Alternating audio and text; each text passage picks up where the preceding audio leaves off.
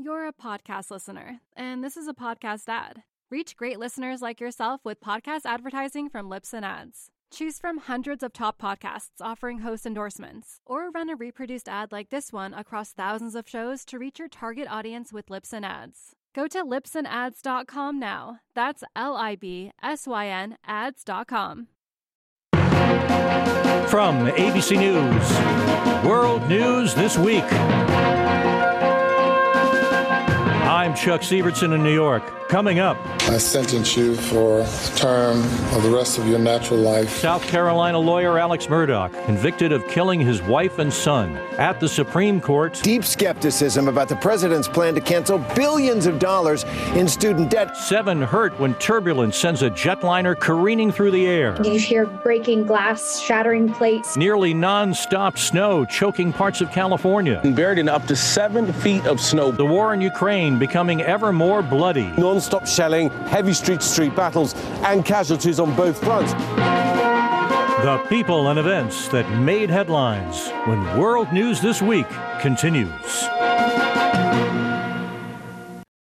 You're a podcast listener, and this is a podcast ad. Reach great listeners like yourself with podcast advertising from Libsyn Ads. Choose from hundreds of top podcasts offering host endorsements, or run a reproduced ad like this one across thousands of shows to reach your target audience with Libsyn Ads. Go to libsynads.com now. That's LIBSYN ads.com.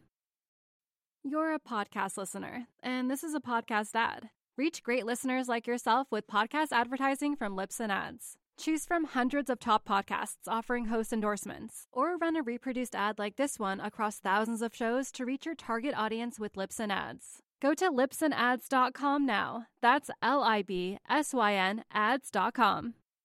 Weeks of testimony in the murder trial of a South Carolina lawyer, Alex Murdaugh, coming to a rapid end this week. Both sides resting. Judge Clifton Newman letting the jury visit the murder scene. And after just a few hours of deliberations, Murdaugh found guilty of killing his wife and son. ABC's Eva Pilgrim in Walterboro, South Carolina. After 28 days, 75 witnesses, and less than 3 hours of deliberation, the jury finding Alex Murdaugh guilty of killing his wife Maggie and son Paul. Guilty, guilty, guilty, guilty. Murdaugh appearing emotionless as the unanimous verdict was read. His surviving son Buster, who testified in support of his dad, putting his head in his hands. The defense asking for a mistrial, but the judge standing firm. The jury has now considered the evidence for a significant period of time, and the evidence of guilt is overwhelming, and I deny the motion. The disgraced attorney then taken out of the courtroom. Now, in an ABC News exclusive, juror Craig Moyer breaking his silence, revealing how the jury came to their decision. When you first got in the room, you took a vote? It was 2 not guilty, 1 not sure, and 9 guilty. What was your vote? Guilty. From the start? Yes. Moyer says it didn't take long to get everyone on the same page. We started deliberating, going through the evidence. Everybody was pretty much talking. And about 45 minutes later, after all our deliberating, we figured it out. So it took basically 45 minutes for you guys to come to a decision? Probably about 45, maybe an hour. That's really fast. Yeah, the evidence was clear. He says it was this piece of video featuring Alex's voice at the crime scene moments before the murders that convinced him. I hear his voice clearly, and everybody else could too. Alec finally admitting it was him for the first time a year and a half after the murders. When he said it was him, were you surprised? I was very surprised. Why? That was his only savior right there. For some people, it's so hard to understand how a husband, especially a father, would kill their own son. What made you so sure that he had? His responses, how quick he was with the defense, and his lies, steady lies. Did you feel like he was a liar? A good liar, but not good enough. Moyer also not convinced by moments like this. Alec appearing emotional on the stand. What did you think when Alex Murdaugh took the stand? I didn't think much of him. Really? Really. I didn't see any true remorse or any compassion or anything. Even though he cried a lot on the stand. He never cried.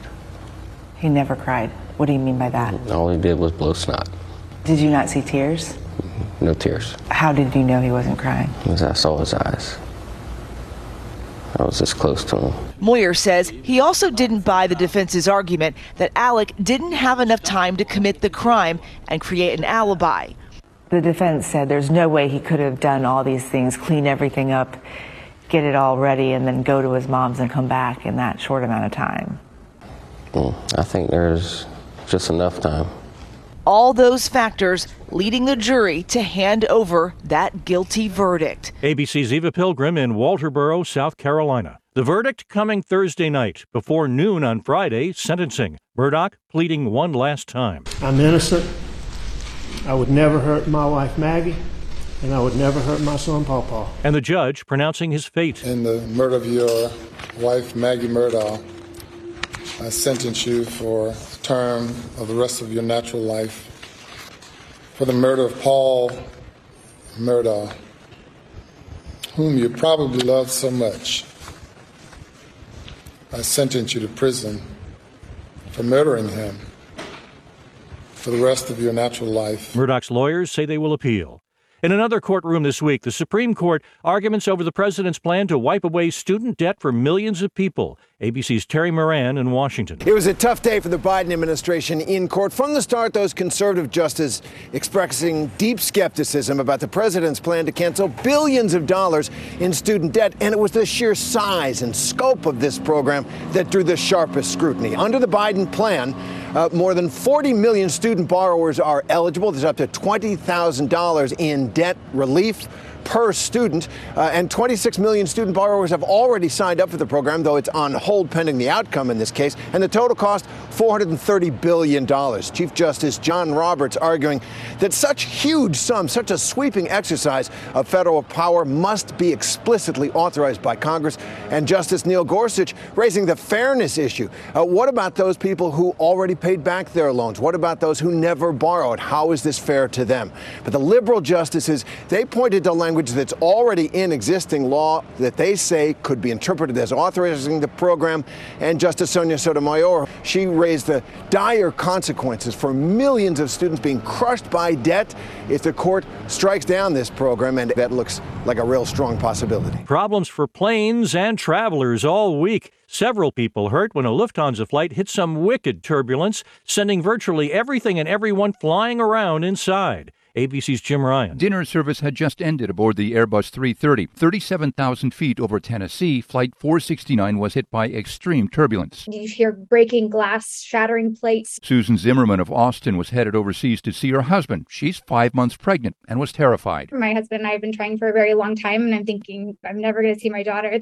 My husband's not going to see his daughter. The plane was diverted to Dulles International Airport in Washington. 7 people aboard that flight were taken to the hospital. And ABC News aviation consultant John Nance says, this is the very reason that pilots warn you from the cockpit to keep your seatbelt fastened, because if we hit something like this and you're not strapped in, you can go flying. On a Spirit Airlines flight, the problem? A battery that suddenly caught fire. This was a flight from Dallas to Orlando. It had to land in Jacksonville instead. A battery, we're told, caught fire in one of the overhead bins, and this was a guest battery, a passenger's battery on board. 10 people actually had to go to the hospital, but we are told they are going to be okay. The FAA says it will investigate. ABC News transportation correspondent Gio Benitez. Security at the airport in Allentown, Pennsylvania, catching some sort of explosive in a checked bag.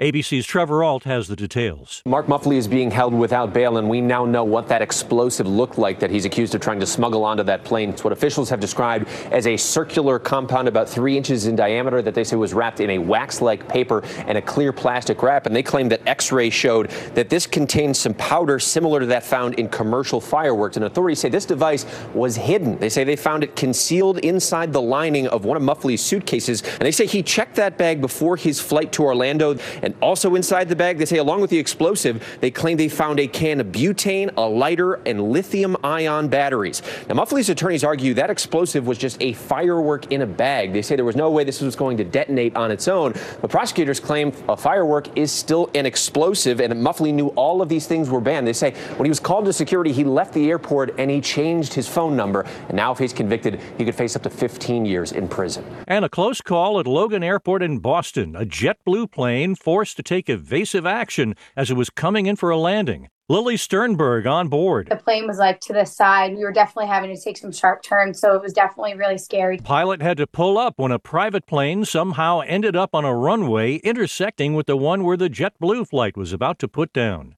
In Greece, at least 57 people killed when a passenger train and a freight train ended up on the same track.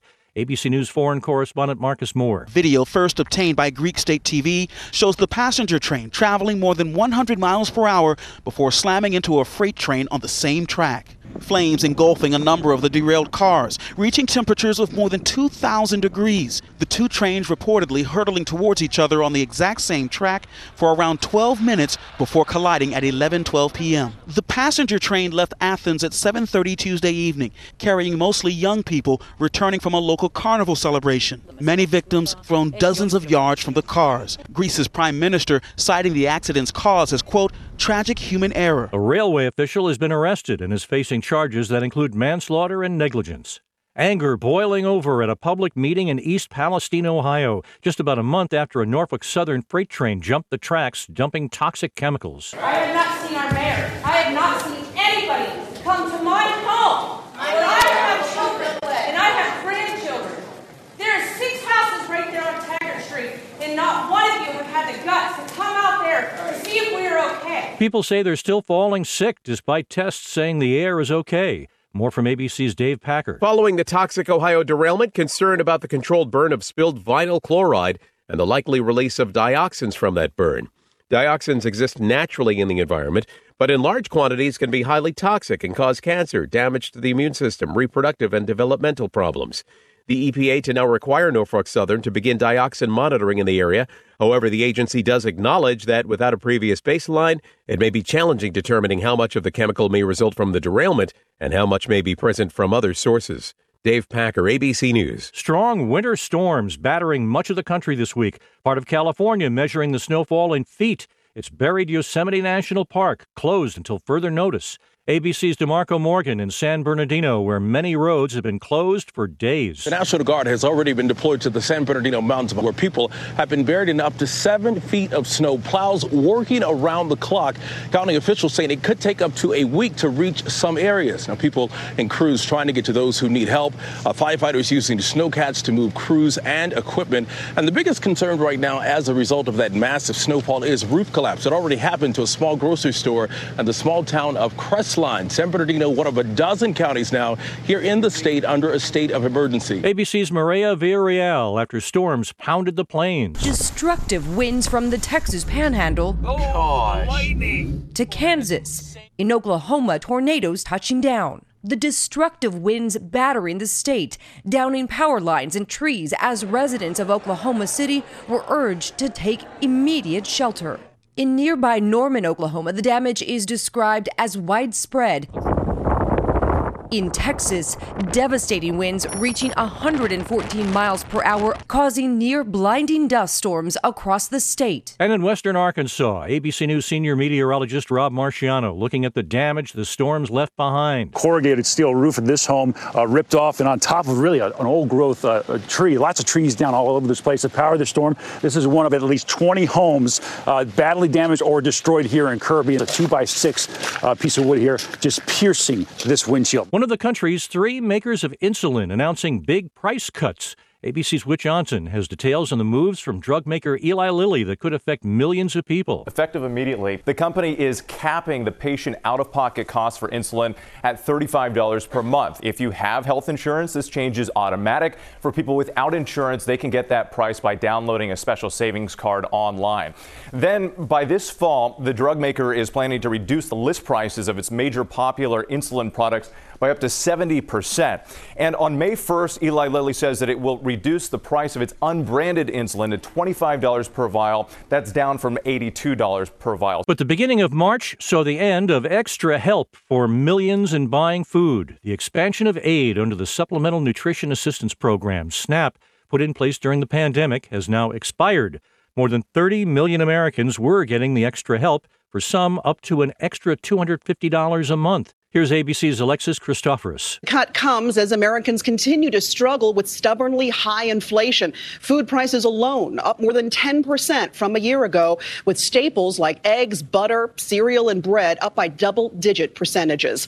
Food banks across the country now racing to meet increased demand and fill the gap of the reduced benefits, some appealing to their states for help. More military aid for Ukraine from the U.S., including armored vehicles that can set up bridges. This as ABC News chief foreign correspondent Ian Pannell says the fighting has intensified in the eastern part of the country. Fierce fighting ongoing in the Donetsk region in the east of the country. That has become, of course, the main focus of Russia's bloody invasion. Video from Russian state media showing the terrible destruction in the key city of Bakhmut. Kremlin forces intensifying efforts to capture it. We're seeing non-stop shelling, heavy street-to-street battles and casualties on both fronts. Russian forces are claiming to be advancing with offensives not just there but against surrounding villages. At this week's G20 summit, Secretary of State Antony Blinken meeting briefly with Russia's foreign minister, the first high-level talks between the two countries in months. I told the foreign minister what I and so many others said last week at the United Nations and what so many G20 foreign ministers said today. End this war of aggression. Disaster off the Italian coast. At least 67 people killed when a boat carrying migrants smashed into rocks. ABC's Inez de la Quatera alongshore. At least 80 migrants found alive, clinging to the boat's wreckage. Some brought back to shore, wrapped in blankets. Officials saying the boat set out from Turkey with nearly 200 people on board, most from Afghanistan, Pakistan, and Somalia. Rough seas and bad weather causing it to crash onto rocky reefs. Debris and personal belongings washing ashore, scattered sneakers and backpacks on the beach. Admissions coming to light this week from the owner of Fox News over how his network covered the aftermath of the 2020 election. ABC's Jonathan Karl says they come from a deposition in the lawsuit brought by Dominion Voting Systems. It's a candid admission from Fox News boss Rupert Murdoch about how his network handled Donald Trump's lie about the 2020 election. Murdoch acknowledging, quote, some of our commentators were endorsing false claims that the election was somehow stolen from former President Trump. I would have liked us to be stronger in denouncing it in hindsight, Murdoch said in a sworn deposition. And he said any executive who allowed lies about the election to be broadcast should be reprimanded or maybe got rid of. Instead, Fox promoted Trump's lies, some of their anchors echoing his bogus claims over and over again on their network. Including claims offered without proof that Dominion Voting Systems were tampered with during the election to switch votes in favor of President Biden. Shake-up in Chicago politics this week. In a field of 9 candidates for mayor, incumbent Lori Lightfoot failed in her re-election bid, falling short of the votes needed to make it to next month's runoff. Now, as we all know in life, in the end, you don't always win every battle. But you never regret taking on the powerful and bringing in the light. Lightfoot, the city's first openly gay mayor and first black woman to serve as mayor. Parents tired of trying to wrestle their kids' attention away from TikTok will be getting some new help. ABC's Becky Worley on the app's new plan. In the next couple of weeks, the popular app will roll out a new family pairing feature that allows parents to filter videos with words or hashtags they don't want their teens to see, keep track of how many times the app is opened in a day, and it enables caregivers to mute app notifications at set times. And to stop the endless scroll, TikTok will now automatically set a 60-minute daily screen time limit for any account belonging to someone under 18. And if the limit is reached, kids under 13 will need to get a parent to enter a passcode to allow them to keep watching. Coming up, new secrets among ancient stones as we take you to Easter Island when World News This Week continues. You're a podcast listener, and this is a podcast ad. Reach great listeners like yourself with podcast advertising from Libsyn Ads. Choose from hundreds of top podcasts offering host endorsements, or run a reproduced ad like this one across thousands of shows to reach your target audience with Libsyn Ads. Go to libsynads.com now. That's LIBSYN ads.com. You're a podcast listener, and this is a podcast ad. Reach great listeners like yourself with podcast advertising from Libsyn Ads. Choose from hundreds of top podcasts offering host endorsements, or run a reproduced ad like this one across thousands of shows to reach your target audience with Libsyn Ads. Go to libsynads.com now. That's LIBSYN ads.com. Easter Island, famous for its giant statues. The Moai revealing a new secret. For the first time ever, one has been discovered in a lake bed. The researchers who found it say climate change likely led to the lake drying out. ABC's Michael Strahan on Easter Island, learning about the Moai from an elder of the people who have called the island home for hundreds of years. Standing beside these statues in person is truly awe-inspiring. Unbelievable. And to the people here, these massive monolithic carvings are much more than statues. How important are the Moai to the Rapa Nui? The Moai is like the photo of one person. So when he died, they make the Moai for representing that person. When you have your photo of your grandfather, it's very important. The Moai, as they are called, created 3 centuries ago by the Rapa Nui people, can stand up to 33 feet tall. There are nearly 1,000 catalog statues on this small island of just 63 square miles. These statues, they're important for this island. Yeah. They're pretty much everything for heritage, but also in economic system here as well. It's their economy. And you know what? As for the human race, it's valuable. I mean, it says something about all of us, right? And human ingenuity. Terry Hunt, an archaeologist, has been studying them for over 20 years. It's estimated that roughly 100,000 people travel to this island every year to take in the wonder of these statues. The average weight of these is about 40 tons. 40 tons. They were made here at this magnificent site, the Quarry, where you can see statues in various stages of production, some carvings still embedded in the hardened volcanic ash. We're standing in front of the largest Moai on the island. I was going to say that's a big one. Yeah, that's a big one. His name is Te Tokanga. It's the Rapa Nui name. And he is 63 feet tall. We estimate that his weight would have been around 90 to 100 tons. The otherworldly slope dotted with statues ready to be moved to their final destination, while others were left fallen and broken. How did they move these? Because you're talking about, tons and tons, and you don't have the modern equipment we have now. Yeah, that's right. Let's go back to what islanders say. They walked. The walking of the Moai is an oral tradition passed down by song from generation to generation. Terry took that oral tradition, devised this experiment, which shows that an average group of people using ropes have enough strength to rock the statue back and forth, moving it as if it were walking, and confirm their beliefs.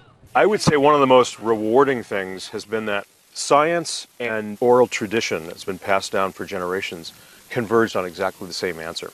Wow. But the Moai, which have stood here proudly for so long, are facing a threat bigger than them. They're under threat now, climate change. With climate change, the storms are stronger, which means stronger storm surge. With more storminess, more intense rainfall, even more droughts and exposure to the elements in general, the statues will weather faster. Rising sea levels are accelerating erosion along the coast, where so many of these statues stand guard. The Rapa Nui people are now beginning to build retaining walls to help prevent future damage. The people here are vulnerable too. Their water under threat. With sea level rise and increased storminess, you can get saltwater inundation in the groundwater sources that people depend on for drinking water. Archaeologist Terry Hunt speaking with ABC's Michael Strahan on Easter Island. And those are the people and events that made World News this week. World News This Week was written and produced by Rob Hawley. I'm Chuck Severson, ABC News, New York. Hey, I'm Andy Mitchell, a New York Times bestselling author. And I'm Sabrina Kohlberg, a morning television producer. We're moms of toddlers and best friends of 20 years. And we both love to talk about being parents, yes, but also pop culture. So we're combining our two interests by talking to celebrities, writers, and fellow scholars of TV and movies. Cinema, really. About what we all can learn from the fictional moms we love to watch. From ABC Audio and Good Morning America, Pop Culture Moms is out now wherever you listen to podcasts.